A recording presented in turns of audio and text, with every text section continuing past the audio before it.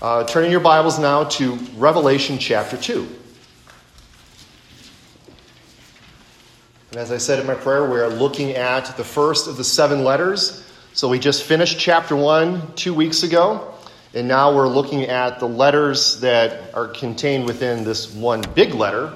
Because Revelation, of course, is a letter. It's got a letter greeting and it's got a letter ending. And within this letter, there are also letters. So it's a letter within a letter. So if you've ever seen the movie Inception, like a dream within a dream, you got letters within a letter. But anyway, I will read now from chapter 2, verses 1 through 7. Unto the angel of the church of Ephesus write, These things saith he that holdeth the 7 stars in his right hand, who walketh in the midst of the 7 golden candlesticks. I know thy works, and thy labor, and thy patience, and how thou canst not bear them which are evil, and thou hast tried them which say they are apostles, and are not, and hast found them liars, and hast borne, and hast patience, and for my name's sake hast labored, and hast not fainted. Nevertheless, I have somewhat against thee, because thou hast left thy first love. Remember therefore from whence thou art fallen, and repent, and do the first works, or else I will come unto thee quickly, and will remove thy candlestick out of his place, except thou repent. But this thou hast, that thou hatest the deeds of the Nicolaitans, which I also hate. He that hath an ear, let him hear what the Spirit saith unto the churches. To him that overcometh will I give to eat of the tree of life, which is in the midst of the paradise of God. Okay, well, like I said, last time, 2 weeks ago, we finished Revelation 1, and in that lesson we saw a vision of the exalted Christ. So John is here. He talks about how he's on the Isle of Patmos. He's there for his testimony, so he is being persecuted.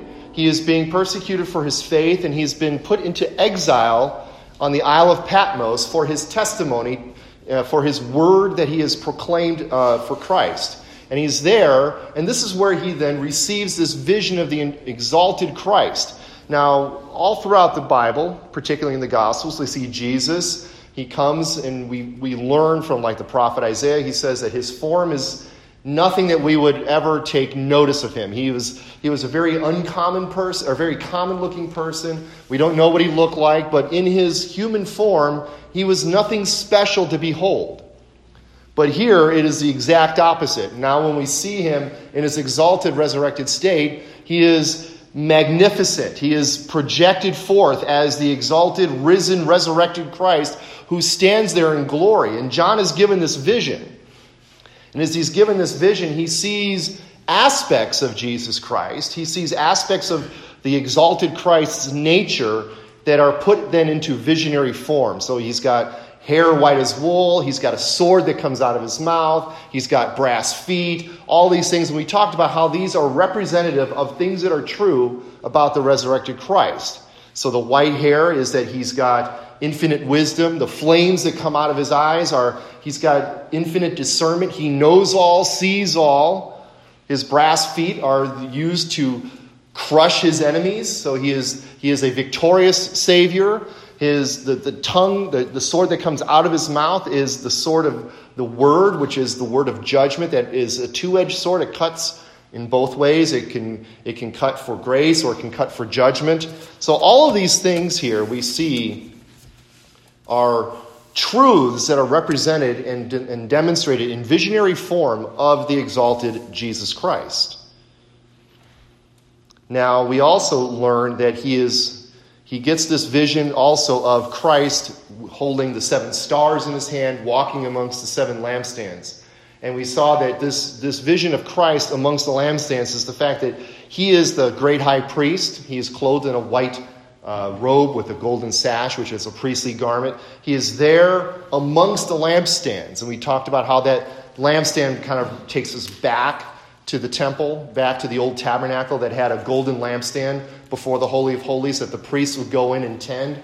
Well, here's Jesus among his lampstands, the great high priest, tending to these lampstands, making sure that their light is shining, that the oil is filled, and that the wicks are trimmed, and all these things. He is maintaining and controlling the church. He walks amongst the churches, because we're told that the lampstands represent the churches, and the stars represent the angels of the 7 churches. And of course, after he gets this vision, he falls down as though dead. We saw that. Anytime you see anybody in the Bible who gets a vision of the exalted Christ or a vision of God's glory unveiled, they are overwhelmed by the vision. Isaiah fell down as though dead and pronounced the curse upon himself. John sees the risen Christ, falls down as though dead. But then we saw the comforting hand of the Savior go to him. He put his nail-pierced hand on him and said, "Fear not, fear not." So he comforts him. Even though this great picture of the exalted Christ in all of his glory and all of his conquering glory comes, he cares enough for his poor servant here who has fallen down as though dead and says, "Fear not. I have a purpose for you. You need to write some things down." And he tells him, you need to write what you have seen, which is this vision in chapter 1, the things which are, which is what we're going to start covering now for the next few sessions as we go through these 7 letters. Chapters 2 and 3 are the things that are, and then the things which will be hereafter. So that's chapter 4 and onward as he gets a vision of the entire church age leading up to the return of Christ at the end of the age. So now as we begin Revelation, as we get into Revelation 2 and 3, we need to keep several things in mind that we have previously written or said about these things. Again, we said these are 7 letters to 7 actual churches. The church of Ephesus and the others, they were actual churches in Asia or Asia Minor or Turkey. So if you can kind of picture, the Mediterranean and where the Asia Minor Peninsula comes out, where Turkey is, these cities would be dotted along in there. It was a trade route or a path that you can go from one to the other in the order that they're written here in the book here. So these are actual churches. These were churches that existed at the time of the writing. So they were churches that were still there at the time of the writing of Revelation. And that the things mentioned in these letters to these churches are real things that these churches were dealing with. So, just because it's in the book of Revelation, the book of Revelation is a book that has a lot of visions and mystery and confusion surrounding it, there are still things that are pretty easy to understand. These are letters to 7 churches that had real problems that are being outlined here. But we also said that these churches, being 7 in number, represent the fullness of the church throughout all the church age, 7 being the number of perfection. So when we see Jesus Christ walking amongst these 7 lampstands, it means that Christ cares for and oversees the entire church, the whole church. And of course, furthermore, all throughout church history, we have always seen churches like the Church of Ephesus, the Church of Smyrna, the Church of Pergamos, and the Church of Philadelphia, and so on. These churches represent the churches throughout the age. And there are going to be churches in every point in the church history that are like these 7 churches. Maybe not exactly like them, but they may have the problem from this one and the problem from that one. Maybe what they do good is like this one, or maybe what they do good is like that one. But these are all representative of the church we see here. Now, if you have a red letter Bible, not all Bibles are red letter, and if you're using the Pew Bibles, they're not red letter. But if you have a red letter Bible, you will notice that all of chapter 2 and 3 are red letters. Okay? So that just means that everything in these 2 chapters, these are words that Jesus is directly speaking to his church. Okay? Now, normally when the prophets spoke in the name of God, God would say, "Go to my people and say thus, such, and so on and so forth." And then the prophet would go, "Thus saith the Lord," and blah, blah, blah, blah. Okay? Here, basically, John is like a secretary. Okay? He's sitting there, and he's taking dictation from Jesus. He says, "Write these things down, what I want to say to the church." Now, to the church of Ephesus, say this. So at this point, John is basically just a secretary. Now, when he gets, further on, when we get to chapter 4 and following, he's then relaying the visions that he's seeing. But these are actual words from Christ. And as we look at each individual letter, we're going to notice that the structure of all 7 letters are the same. Okay, so it's almost like you have an ancient 1st century form letter, and it's got a blank, "To the church of blank," and then it says, okay, Ephesus. "These are your problems, blank," and then he says, okay, put these problems down. "This is what you're doing good, blank." Okay, write these things down. So it's like a form letter. They each begin with a greeting to the angel of the church of Ephesus in this case. Each letter contains some description of Jesus that is taken from chapter 1. And that description is going to be very important to the problem that Jesus will diagnose in each church's letter. And so, like in this case, in the church of Ephesus, we see that Jesus describes himself as the one who holds the 7 stars and walks amongst the 7 lampstands. That's going to play an important role. Jesus will say to all 7 churches, I know your works. I know what you are doing. I am the Lord. I am the head of the church. I am the bridegroom of the church. I know your works. Remember, he's got the eyes of flaming fire. He sees everything. Now, in each letter, you're also going to see some form of commendation and some form of rebuke. This is what you're doing good. Keep it up. This is what you're doing bad. Stop it. Each letter is like that, except for a couple. Smyrna and Philadelphia have no rebuke. Okay, he says something good to those 2 churches, but doesn't have anything bad to say to those 2 churches. Now, on the flip side, Sardis and Laodicea have no commendation. Okay? Now, if you remember, Laodicea is the lukewarm church. It's the last one, and Sardis is the church that is so compromised. Both of these churches, the Lord of the church, Jesus Christ himself, doesn't really have anything good to say, and he's got a lot of rebuke. But as we'll see through these letters, even though he says to the church, this is what you're doing bad, stop it, there are always within each church, there are a few remnant, if you will, a few people that are still trying to hold the faith. And we see that even today. How many churches, think of all the denominations that we have in this country that have lost the faith. They have gone apostate, okay? Yet, even within some of these large denominations, there might be a few churches that are still somewhat faithful, or in some of these churches you might find a few people that are still faithful, and they're still holding on, still fighting, but as a whole, though, the church is pretty much lost. So then there's also a promised reward for perseverance. So at the end of each letter, you're going to see Jesus say, to him who overcomes, and then he'll pronounce a blessing or some kind of promise to the one who overcomes. And then finally, there is a warning that he gives a warning. He says, you need to repent or else. It's usually, you're going to see something like that in each of these letters. Now, interestingly enough, what is said to any of these 7 churches can be said to our church here in Sutton, Nebraska, right? Because Jesus is the one who is walking amongst the 7 lampstands. The lampstands, we have a lampstand, okay? Sutton, Emmanuel Reformed Church has a lampstand. And Jesus can even say to us, I know your works. I know what you're doing good. I know what you're doing bad. You stop the bad things, repent. And to the one who overcomes, I will make this promise to you. We are in the church age, so the warnings to these churches are just as applicable today as they were to these churches 2,000 years ago.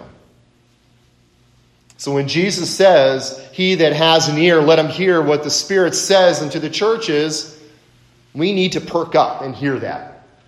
Okay, we need to listen to that too. What's the old commercial with the financial guy? I forget, it's like when E.F. Hutton speaks, right? People listen. Well, when Jesus speaks, the church has to listen.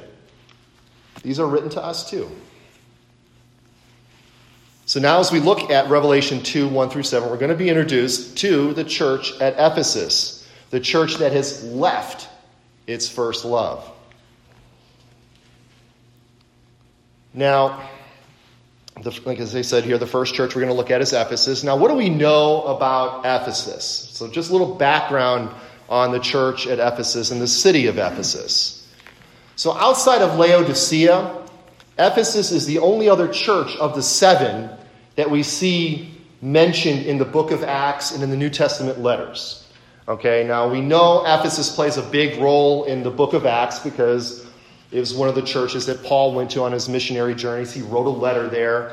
Laodicea, we also see mentioned. It's at the end of the book of Colossians. So as Paul is writing the letter to the church at Colossae, he says at the end, make sure you read the letter that I sent to the church at Laodicea.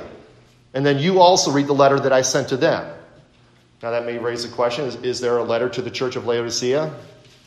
If there was, it wasn't preserved in Scripture, so the Holy Spirit didn't see fit to preserve it. So we run into Ephesus first in the book of Acts, chapter 18. We don't need to turn there, but that's the first time Paul goes to Ephesus. And he goes there, it's at the end of his second missionary journey. He's on his way back to Jerusalem with the offering that he's trying to bring to Jerusalem to help ease the suffering of the saints in Jerusalem. And when he's there, he runs into back up a bit. So that's at the end of his second missionary journey. When he leaves, in the interim, later on in the book of Acts, chapter 18, we see a young Alexandrian Jew named Apollos. So Apollos comes into the city of Ephesus. And it was said of Apollos that he was mighty in the Scriptures. So he was a great Bible scholar. He was very learned in the Scriptures. And he goes there and he starts debating with the people in Ephesus with his great Scripture knowledge. But there's an Ephesian couple there named Aquila and Priscilla. And when they hear him, they take him aside. And it says of them that they expounded unto him the way of God more perfectly. In other words, Apollos, very learned in the Scriptures, but he was missing a few things. So Priscilla and Aquila, who were more than likely discipled by Paul, explained to him things more perfectly. So it wasn't what Apollos knew was bad, it was just a little incomplete. So Priscilla and Aquila take him aside and they instruct them further into the things of God and the things of Jesus Christ. So then Paul comes back on his third missionary journey. He comes back to Ephesus in Acts 19:1. And that's when he actually establishes the church in Ephesus there in Acts 19. And then he spends 3 years ministering to them there. So Paul's there. His protege Timothy served there. We also learn that the Apostle John himself served in the church of Ephesus. And Ephesus, being a major city in Asia, was probably the hub, if you will, of spreading the gospel all throughout Asia Minor. So these 7 churches and the others that were founded in the continent of Asia, or at least Asia Minor, were all probably started from people from Ephesus, because Ephesus is such a major city in Asia Minor that the gospel just probably spread out from there to all the area throughout Asia. Now, Ephesus is a large city, at least in those days it was a large city, a large urban cultural center. So as you would expect, just like any large city, Ephesus had its problems. Just like, think of New York, LA, Chicago, all these cities, big cultural centers, but they also are centers of great moral decay. You see a lot of immorality going on in there. That's what happens here in Ephesus. So Ephesus was a major Hellenistic city, a center of culture, commerce on the Asian peninsula. But it was also a very idolatrous city. As I mentioned earlier, they had a great pagan religion set up there to the Greek goddess Artemis. Okay, in fact, they had the temple to Artemis there in Ephesus. It's one of the 7 wonders of the ancient world. Okay, this huge temple in Ephesus to the goddess Artemis, or Diana if you take from the Roman side. And of course, she was the Hellenistic goddess of fertility, among other things. So the worship that was going on in Ephesus was temple prostitution, ritual orgies, which have not been uncommon for that type of worship. So Ephesus was a very immoral city. Now it is to this ancient church that Jesus commands John to write to, where he says in verse 1, "To the angel of the church of Ephesus write, these things says he who holds the 7 stars in his right hand and who walks in the midst of the 7 golden lampstands." So as we said earlier, each of these letters will begin with a description of Jesus that we see in chapter 1. And here he introduces himself, as we said, as the one who holds the 7 stars and who walks amongst the 7 lampstands. As we mentioned previously, this speaks of Jesus as the high priest who is tending the lampstands. He is the one who is the sovereign over the church. So the message here to the church of Ephesus couldn't be more clear. It is the one who is the head and the king of the church, who cares for and maintains the church, who knows all and holds all of the messengers of the church in his right hand. This is the one who is speaking to you. So it doesn't matter what's happening in the world around you. Jesus is in perfect control over his church. He has the messengers in their right hand. He walks amongst their lampstands. He cares for the lampstands. So it doesn't matter what's going on in the world. It doesn't matter what's going on outside of here in Sutton, in Nebraska, in the United States, across the oceans. It doesn't matter what's going on in the world. Jesus is in control of his church. Now comes the commendation. Here's what he says good about them. He says, I know your works, your labor, your patience, and that you cannot bear with those who are evil, and that you have tested those who say they are apostles and are not, and have found them to be liars. And you have persevered, and you have patience, and you have labored for my name's sake, and have not become weary. So as he does with each of these letters, he begins with the phrase, I know your works. I know you. In every way that is possible for Jesus to know his church, for a groom, for a husband to know his bride. He knows the church. And he is in the midst of the lampstand, so he's aware of what's going on in the church. Now, on the one hand, it could be kind of ominous, right? If Jesus comes up and he says to Emmanuel Reformed Church, I know your works. And you're like, oh, what have I been thinking that I don't want Jesus to know what I'm thinking about? Or what have I done that no one else has known that I don't want Jesus to know about? But he knows what the church does, right? He knows the thoughts and intentions of our hearts. But on the other hand, it can be very comforting for the Lord of the church to say, I know your works. I know what you're going through. I know the pain that you're going through. I know the suffering that you're going through. I know the trials you're going through. I know what you have to put up with. He knows our pain. He knows our hurt. He knows our suffering for the sake of the gospel. But also, this knowledge is an absolute knowledge. He doesn't say, I heard about your works. So it's not hearsay. I heard what you're doing. Someone told me, someone told someone, it's like the grapevine, or playing the game of telephone. Someone says something, and then when you get 10 people down the line, it's completely different. That's not what Jesus is saying. He's not saying, I heard about your works. It's not guesswork. He's not saying, I think I know your works. No, this is a perfect knowledge. He knows your works. And I know them perfectly because I am the one who has the hair white as wool. I have the flaming eyes. I see, I know all. And in the case of Ephesus, he knows their labor and their patience. Now that word labor, in the Greek, kopos, it speaks of more than just work. It speaks of hard work, of toilsome work, of laborious labor, to be redundant, okay? It's hard work. The Bible translates this word as labor 13 times, as trouble, as weariness. It's hard work, okay? So he knows your hard work. That's what he's saying. I know your hard, toilsome work. I also know your patience. We've seen that word before, hupomone. It's a word that literally means to remain under something. So if you think of like a big, weightlifter guy who takes the barbell and puts it up over his head, and he sits there and he's got like 750 pounds over his head, and he just sits there and holds it.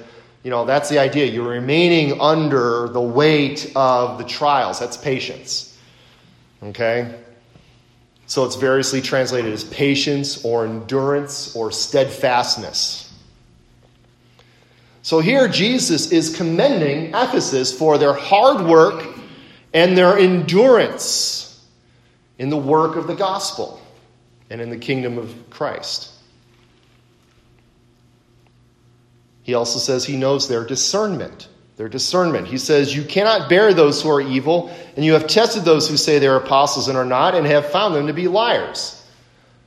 So here Jesus is saying the church of Ephesus was really good at spotting the false teachers, the wolves in sheep's clothing. That church was really discerning. They knew people who were coming up, and if they were selling some kind of false gospel, it's like, no, you get that out of here. We do not want a false gospel here. We don't want your false teaching. Get that. Don't call yourself an apostle if you're not. Get out of here. We know. So Jesus is like, I know that you have discernment. You have discernment. And these are all good qualities to have in a church. Wonderful qualities to have in a church. The church of Jesus Christ is entrusted with the truth, and as such, she must wield that truth to discern the false teachers and discern the false doctrines that always are trying to creep in. I mean, false doctrine doesn't come in as like the polar opposite of another doctrine. So when you say, Jesus is one of the members of the Trinity, typically false, teaching doesn't come and say, no, he's not. They sort of equivocate on words. It's sort of like a small erosion to the truth, but over time, then it becomes a big erosion of the truth. Okay? So you think of, two lines that are going parallel, and if you just change the degree just a little bit, okay, they're not too far apart now, but then you keep going in that direction, before too long, they're, almost diametrically opposed to one another. But nothing has been more harmful to the church overall than being soft on doctrine. Again, we talked about all the churches that are out there, all the denominations that have been throughout the history of the church, that have lost the faith, that have become apostate, that give in to this teaching or that teaching over time, and they've lost the gospel, and now they're no longer churches anymore. Nothing is more harmful to the church than false doctrine. Jesus referred to false teaching as a leaven. A leaven, so yeast, something you put into bread. You knead it into the bread, and it spreads throughout the entire loaf. So it starts off as a little bit, and then before too long, it is all over your loaf, and your loaf becomes, well, in this case, leaven, which is, if you're baking bread, that's good. But if you're referring to leaven as false teaching, it permeates through the entire church, and now it is filled with false teaching. Again, history is littered with the corpses of dead and dying churches who begun compromising it a little and ended up compromising it all the way. That's why John himself says in his first epistle, 1 John 4:1, Beloved, believe not every spirit, but try the spirits or test the spirits to see whether they are of God, because many false prophets are gone out into the world. So test the spirits. And again, many believe John wrote 1 John from Ephesus, the church that was really good at discerning the false spirits. Test the spirits. Paul warned, again, this is Ephesus, Paul warned of wolves in sheep clothing. As he was leaving Ephesus for the last time, he meets with the Ephesian elders, and he tells them, he says, For I know this is Acts 20, chapter 20, verses 29 and 30. For I know this, that after my departure, savage wolves will come in among you, not sparing the flock. Also from among yourselves, men will rise up, speaking perverse things to draw away the disciples after themselves. So Paul is warning the church of Ephesus. He's warning the elders of the church of Ephesus to beware of the wolves that want to come in, and also beware of those within the church that rise up and want to teach false doctrine. So terrors without, terrors within, right? So Jesus knows that they are a discerning church, and he knows their perseverance. The Ephesians were a tireless bunch. They persevered, they had patience, they labored for the sake of Christ's name, and they did not become weary over it. Again, how many churches, how many Christians, and how many churches start off strong and then finish with a whimper, right? Think of when Jesus gives the parable of the sower, and he talks about the guy who goes out sowing seed. And he says, okay, he puts the seed out on the stony ground. So it's got a little bit of soil, but underneath it's all rock, right? And he says, what happens is, well, the seed sprouts up real quick. So here, you got a church that starts off real quick, or a Christian that starts off real quick, and they love the Lord, and then all of a sudden, the heat of trials start to come, and the sun withers because it withers away because it has no root. So again, there are many churches that start off strong, many Christians start off strong, but then they ultimately fail. And they fall into comfortable patterns. But here, the Ephesian church was an undaunted champion of orthodoxy, tirelessly laboring for the truth of the gospel. And that is a great quality to have in a church. But. Now, I know I've said this before. I said, but is my favorite word in the Bible because usually after but, something good happens. Well, here, unfortunately, something bad is happening. So this is a bad but. This is not a good but. This is a bad but in the Bible. He says, nevertheless, I have this against you, that you have left your first love. So to paraphrase the righteous brothers, the Ephesians had lost that loving feeling. Actually, worse, they left that loving feeling. Okay, that's different. There's a difference to that. And that word, nevertheless, indicates that as good as the Ephesian church was, they had a fatal flaw. They had something within that church that if they did not correct, it was going to destroy the church. In fact, in other words, there's no balancing out the good with the bad here when you have a fatal flaw. It doesn't matter what they were doing that was good, and what they were doing was very good. Their discernment, their tireless labor for the truth, they had a fatal flaw. And if they didn't correct that fatal flaw, it didn't matter what they were doing that was good. And that fatal flaw is that they had left their first love. And that word left, aphiemi, is a very interesting word. It is also used, the word is also used, translated in the Bible as the word forgiveness. So you've got leaving and forgiveness. It kind of carries those meanings there.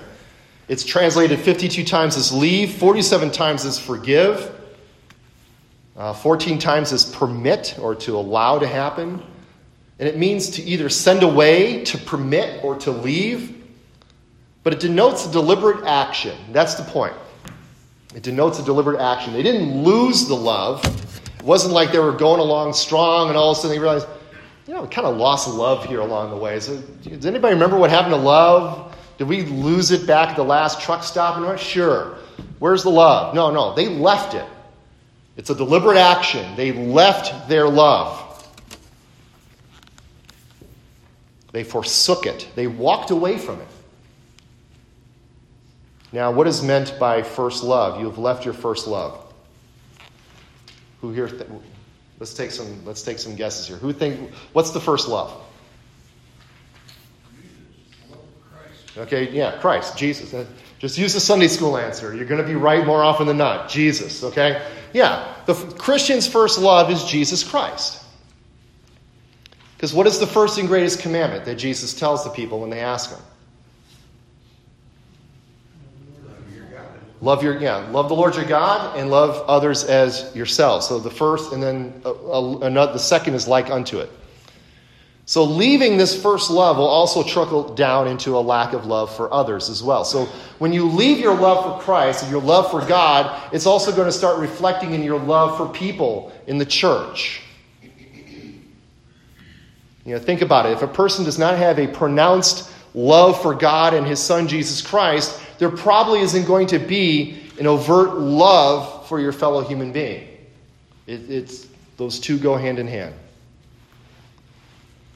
Now, does it surprise you that such a hard-working and discerning church as the Church of Ephesus would have a love problem? My thought is, what is the biggest danger for churches that are strong in their doctrinal purity? They become cold and loveless. They become so focused on the truth that they lose sight of you need to love your neighbor as yourself. Okay? That's actually quite common, okay, in churches. Churches that are very doctrinally pure have a hard time balancing that purity with love.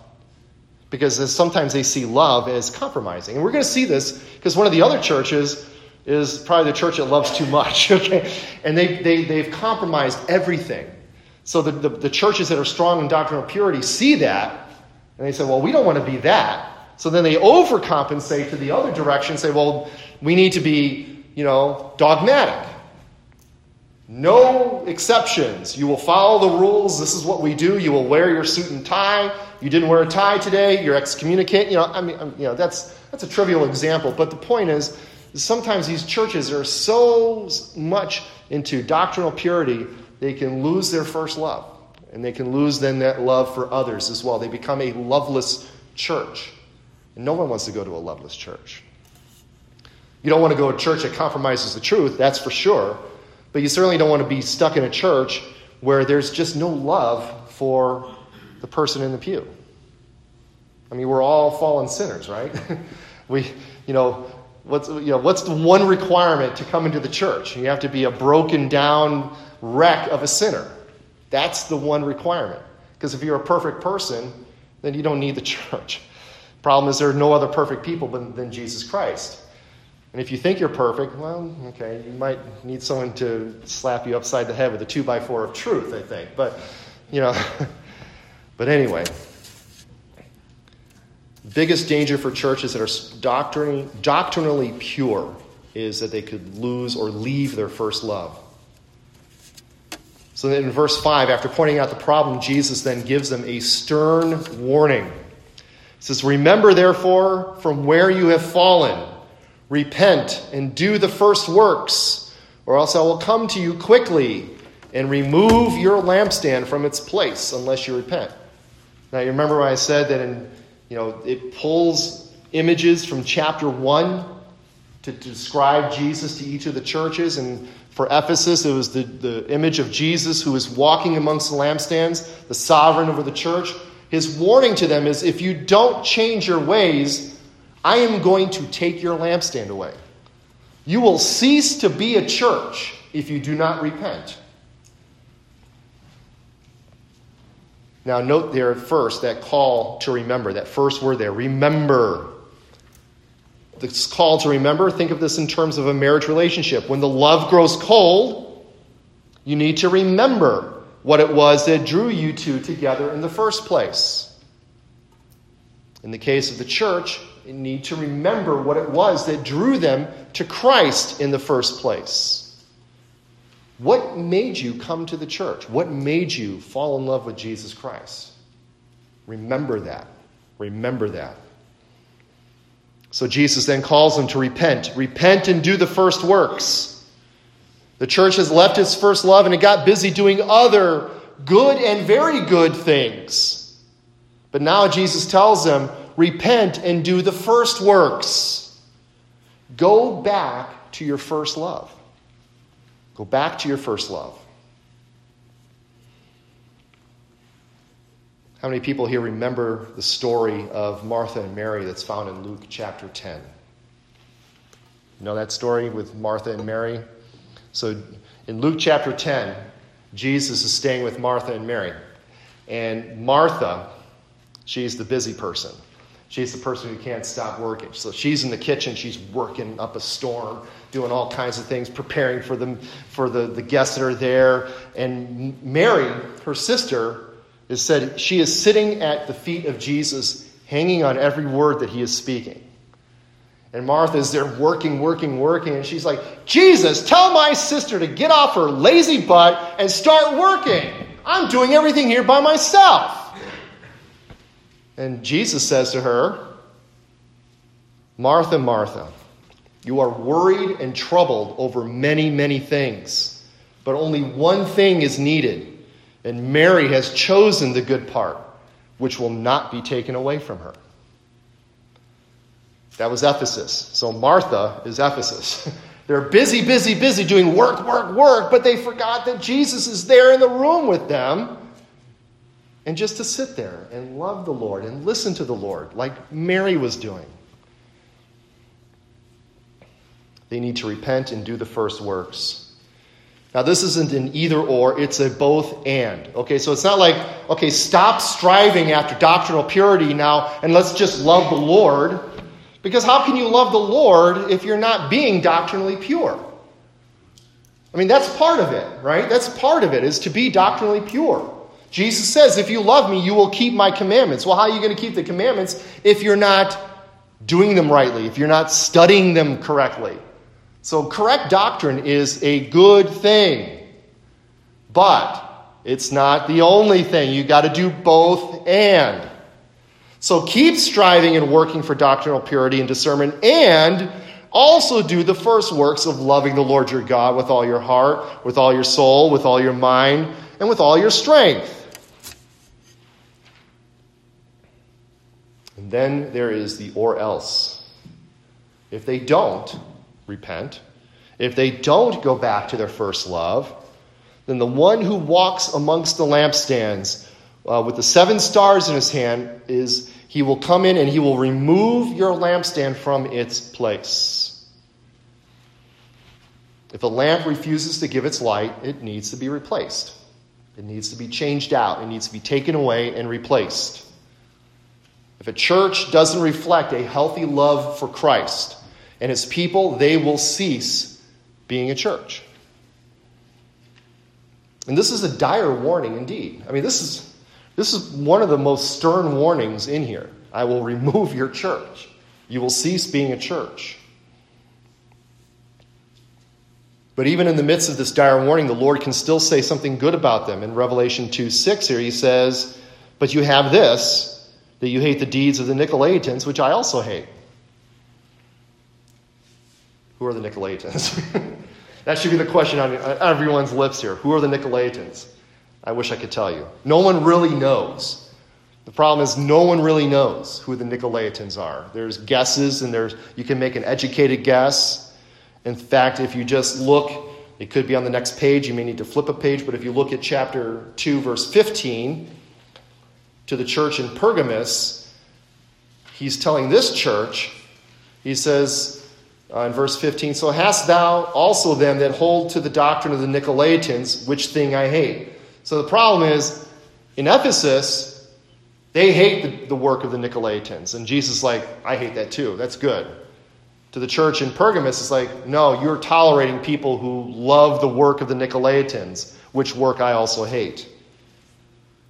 Again, who are the Nicolaitans, and what's going on here? Well, if you look at the context, it would seem that whatever the Nicolaitans are, they seem to be a cult that practices gross idolatry and sexual immorality. And you can kind of draw that from the context of this letter here in verses 12 through 17. What the problem of what that church was doing was they were tolerating this, and some of those things were idolatry and sexual immorality. Now, what does this have to do with Ephesus? Well, if their problem was leaving their first love, Jesus is commending them on the fact that at least they don't tolerate some loosey-goosey form of love that the church of Pergamos is guilty of. So, again, remember we were talking about those extremes where it's like, some churches are all love, love, love, love, love, and no truth. So they tolerate all kinds of things. And then the churches which are all truth, truth, truth, truth, truth, no love, they're harsh and and whatever. So he's like, well, at least you're not like that. You're not like these people who are tolerating all kinds of gross examples of love. But you need to go back to a real, true gospel love of the Lord Jesus Christ. And then finally in verse 7, Jesus closes with a command to hear and a promise to the one who overcomes, which again is common to all the letters. He says, he who has an ear, let him hear what the Spirit says to the churches. To the one who overcomes, to him I will give to eat from the tree of life, which is in the midst of the paradise of God. Now, this is a common phrase that Jesus says, to he who has ears to hear, let him hear. It's not saying, well, if you've got ears, okay, you can hear what I'm saying. I mean, that much is obvious. Okay, what he's saying, though, is you need to hear with ears of faith. You need to hear what I'm saying and then abide by it. You need to listen to it. You need to obey it. This is a call to all true Christians in the church to hear Jesus' warning and to heed his words. And this is a command to all the churches. Notice that in verse 7 here, it is, let him hear what the Spirit says unto the churches. Not just the church of Ephesus, but to the churches. It's plural. This is a command to all the churches. It's a command to all the churches. So even though what we see here in Revelation 2, 1 through 7 is specific to Ephesus, it is also a command that is applied to all of the churches. Again, remember we said these letters are specific to these churches, but they're also applicable to the entire church.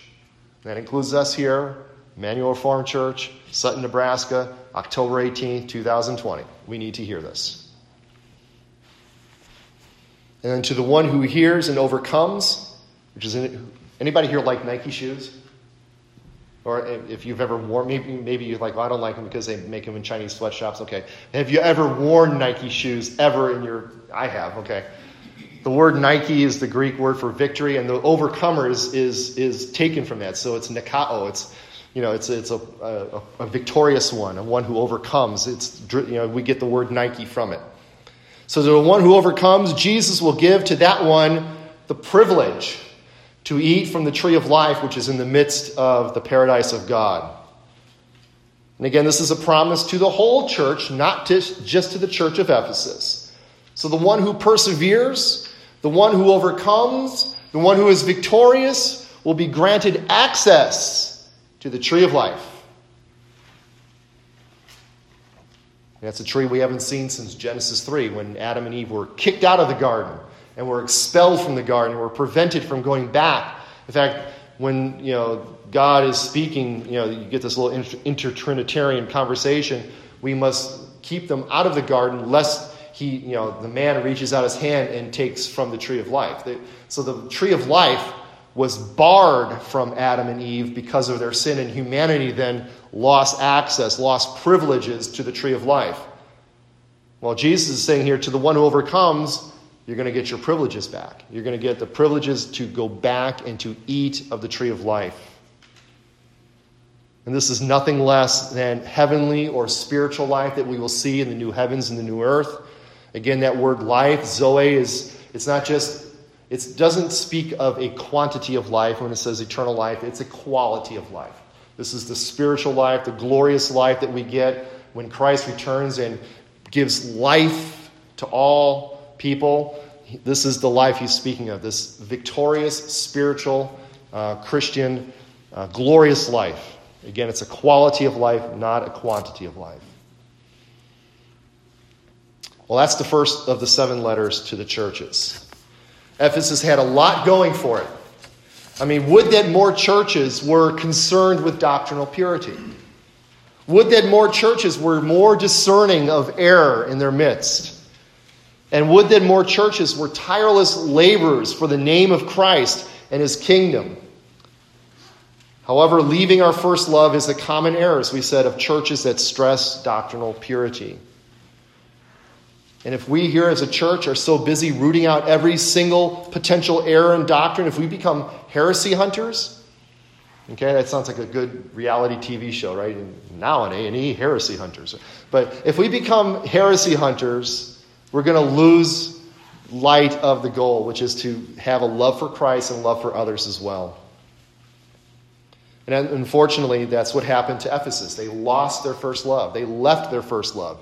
Their lampstand was removed. There's no church there anymore. There was a church there, and it was a great church. It was a church that Paul ministered to. It was a church that Timothy ministered to. It was a church that John ministered to. It had a lot going for it. But they left their first love, and their lampstand was removed. Jesus makes no idle threats, beloved. I'm going to remove your lampstand if you do not come back to your first love. And he did remove the lampstand.